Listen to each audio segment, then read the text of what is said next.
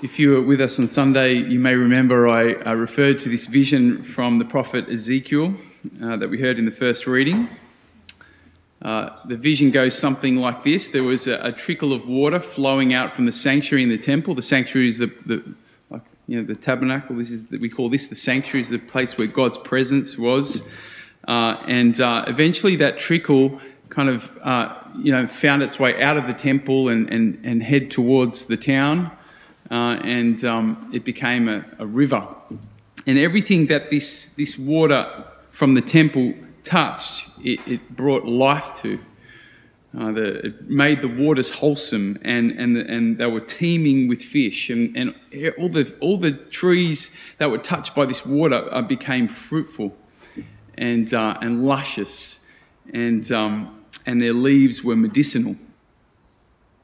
This is a vision of what happens when the grace of God touches our life. When we allow the grace of God to touch our lives. I think that's a really important distinction, actually. I'll just refer to the gospel for a moment.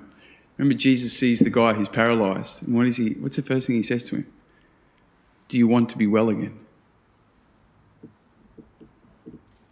Sometimes we need to actually allow God to give us the healing. We need to be prepared to receive it, right? Sometimes we can be seeking after God, but we don't really want God to change us, And so Jesus asked him, do you really want to be changed? Are you sure? He says, yes, I do. So this grace of God, when it touches our lives, and when we're prepared, when we're really ready for God to change us, when we really give God permission, then it brings it makes our life wholesome, and it brings life, and it makes us medicinal for others, right? The grace of God. What I want you to notice about this image, though, is that the water doesn't remain in the temple, but it flows out. It flows out. And it moves towards society. It moves towards the people. See, at the time, God's presence was reserved for the temple, right? And in the time of Ezekiel, the people were grieved deeply because they were in exile. They couldn't go to the temple anymore, so they didn't have that special access to God. And here, God is giving Ezekiel this vision to say, I'm coming to you. I'm flowing out from the temple to you. You can't contain me to a temple. I'm coming to you. Yes, we encounter God in a unique way here, and a very unrepeatable way, sacramentally, in the presence of one another and the priest and the Word of God.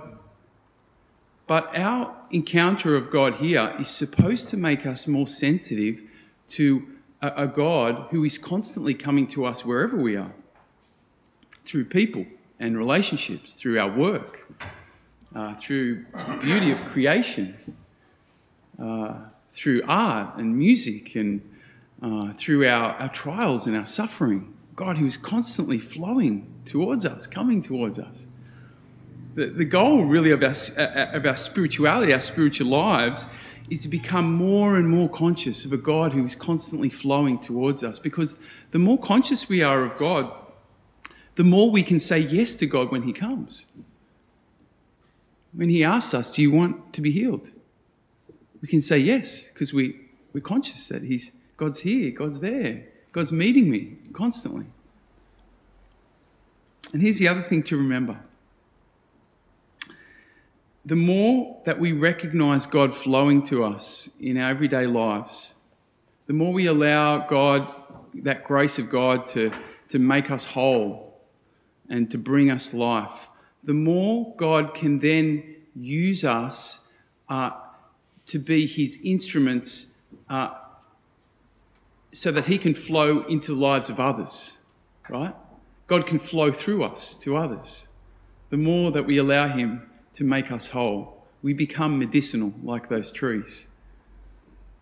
God will use us as his water to flow into the lives of others. So just one practical way that we can become more conscious of God flowing towards us, coming to meet us in our everyday lives, in the very ordinary bits of our life, is just to take some time every day, ideally at the end of the day, but you may do it in the afternoon or the following morning, and just to think back. Ask the Spirit to help you to see where He has been flowing to you that day. Because often we miss it, right? We're so caught up and we're not very present. You know, we've got 10,000 things going on at once. Just take some time. Say, God, where have you been flowing to me throughout this day or yesterday? And just notice that. And as you notice that, just give God thanks. And you might even kind of journal it as a way of just capturing all the ways God is constantly flowing to you.